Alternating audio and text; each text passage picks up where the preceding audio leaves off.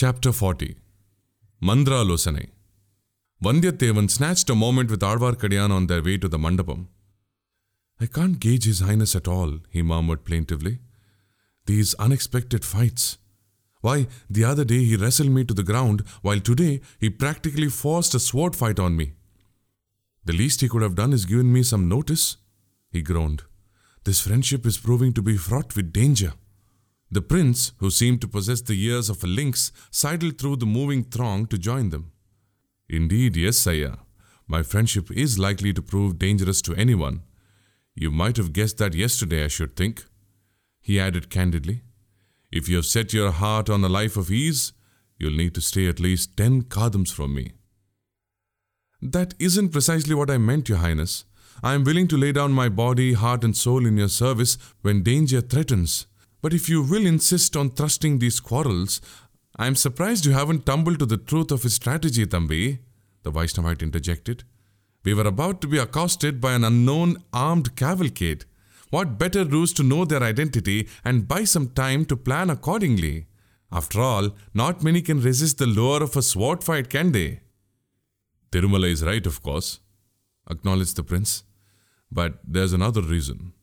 The truth is, anyone who becomes my friend magically transforms into an instant target for the loathing and hatred of many. It's my custom to inflict quarrels on those whose friendship I crave. Only those who don't mind these squabbles can stay with me for any length of time." "Well, in that case, never mind waiting for you to start. Mine shall be the honor of quarreling with you henceforth. By the way, I, your sister's envoy, forgot to deliver another very important message, and I should like to do it soon, at once in fact," Vandiyathevan hurried on. "Of course, if you have any objection and wish to take up your sword again, then by all means—" "I don't. Let me know this precious message," chuckled the prince. "A certain young woman was part of the audience during our sword fight. She held a kumudam flower too. You even mentioned that I had fallen for the lances in her eyes. Do you know who she is?" "No, frankly, I didn't notice her all that well. I'm not in the habit of gawking at women. The message I'm about to deliver is from her, to tell the truth. And it simply slipped my mind. Well, why wouldn't it? Ever since our meeting, I've had only time to grapple with you in the streets and try to escape crumbling houses. Hence the lapse, and somehow I never could find the right moment to tell you. But today, I happened to catch sight of her and remembered that I never passed on her message.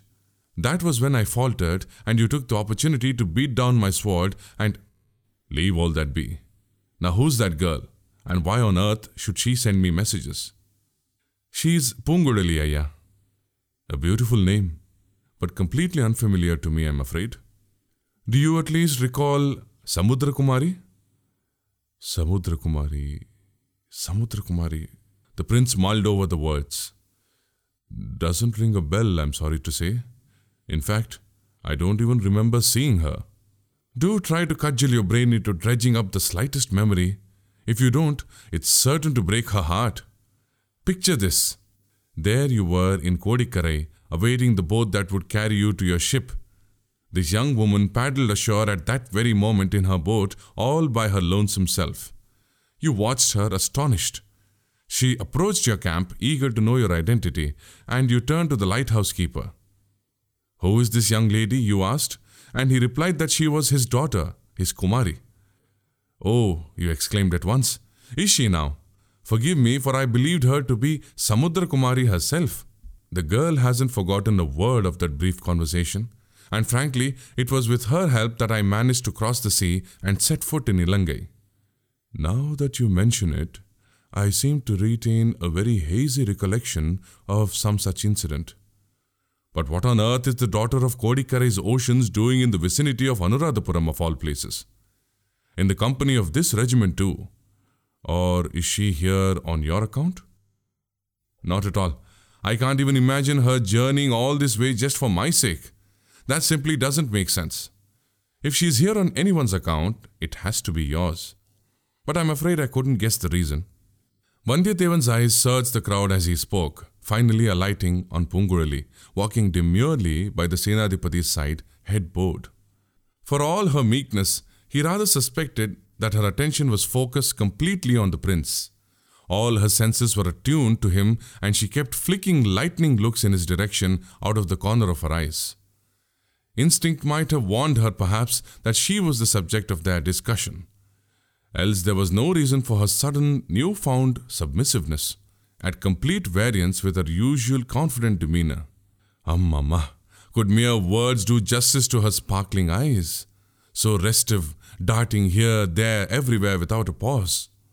The ruined mandapam, lacking a ceiling but compensated by beautifully sculpted pillars, was soon at hand. The disadvantages of a missing roof could be ignored somewhat due to the leafy branches of the surrounding trees that provided welcome shade. The tumbling structure was even supplied with a sort of raised platform in the center, which proved a convenient seat for the prince, the Senadipati, and Parthibendran. Vandyadevan and Alvarkadiyan stood a little apart. Pungudali chose a pillar behind which she stood half-concealed, but with a vantage point which allowed her to observe the prince and Vallavarayan closely. Warriors of the cavalcade ranged themselves in 2 rows around the mandapam, forming themselves into something approaching a tight, impenetrable vyugam. Horses and elephants formed a neat line beyond. "What message from my elder brother and my grandfather?" asked the prince of Parthibendran. "I am eager to know everything." "The Chora Empire is besieged by immense peril, Your Highness. Doubtless, you too are aware of this fact." "I couldn't help but know this, Ayya. The Chakravarti is ill and abed." "That, I'm afraid, is hardly the only danger that threatens. The Samrajyam as a whole is in dire straits. Those in a position to wield considerable authority have turned conspirators, spinning webs of deceit calculated to snare the emperor, the crown prince, and your own exalted self. They have decided all on their own that your elder brother shall be divested of his right as heir, and further to place idiotically pious Madurandagan, that sly, hypocritical cat with his clacking Rudraksham necklaces, upon the Chora throne. The Padavettariyar brothers, the Sambavarayars, Irattai Kodai Rajaliyar, and Madapadi Madavarayar are some of the deceitful rogues who have ranged themselves on his side. We needn't fear that their pitiful efforts might come to fruition, however. The northern and southern Chora forces still acknowledge our suzerainty, not to mention the illustrious Tirukkoilur Miladudayar and Kodumbalur Periyavelar. Their unflinching loyalty and considerable resources, combined with our armed forces, shall trample these fragile webs of deceit within moments. And yet, it would be foolishness to waste too much time in planning strategy. That would turn out to be an advantage to our enemies. No, our conspirators' treachery ought to be nipped in the bud. And that's why, Your Highness, you see me, the bearer of imperative summons from your elder brother and your grandfather. They wish you to come to Kanchi without a moment's delay.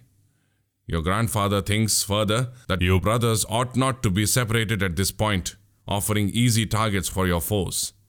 I should take further leave to reveal your brother's deepest desire. It's never been his wish to barricade himself within a royal palace and rule from a capital. He is practically straining at the leash to marshal a well-armed navy, travel to far-flung countries, and have the tiger flag fluttering atop their palaces. Ever since those wretched Padavettariyars scuttled his northern campaign by flinging every single obstacle they could lay their hands on, his restlessness has grown by leaps and bounds. His aggression and lust for war are now 10 times what they were. Once you arrive in Kanchi, a massive force shall descend on Tanjai, destroying the betrayers, those treacherous leeches. And when you have been crowned emperor, good God, no. The prince, who had been listening to this speech with the greatest respect and a flattering degree of attention, clapped his palms over his ears.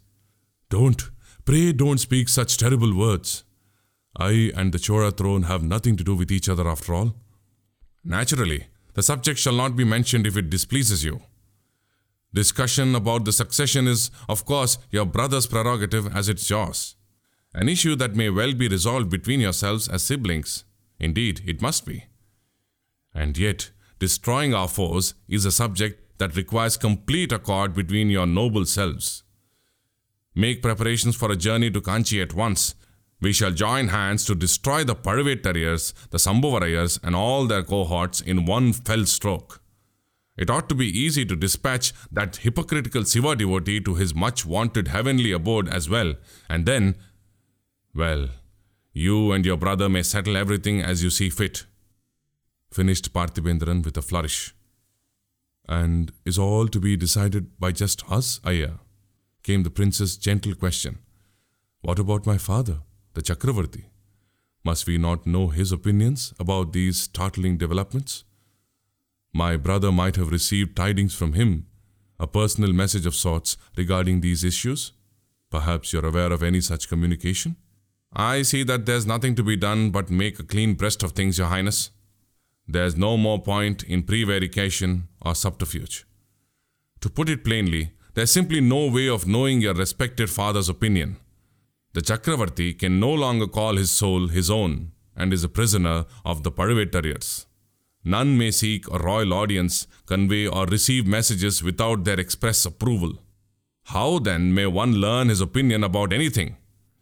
Your brother made every effort to bring him to Kanchi, to the extent of building an ornate golden palace, and petitioned to him to perform the Grihapravesham to honor his new home.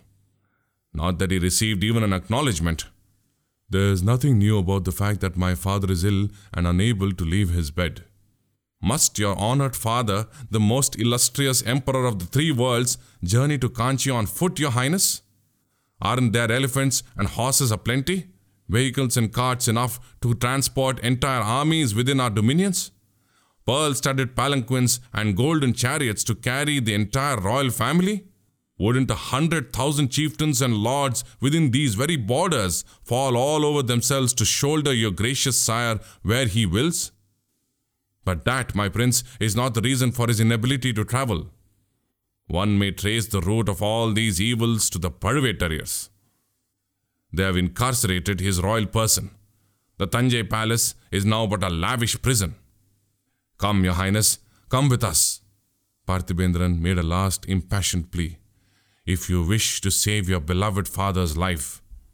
These emotional words, it was obvious, had their effect on the prince. That his heart was now in turmoil was apparent. For the first time since the conversation began, his radiant face fell.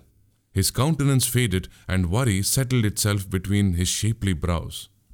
Having spent some time lost in thought, he finally raised his head and looked straight at Budi Vikramakesari.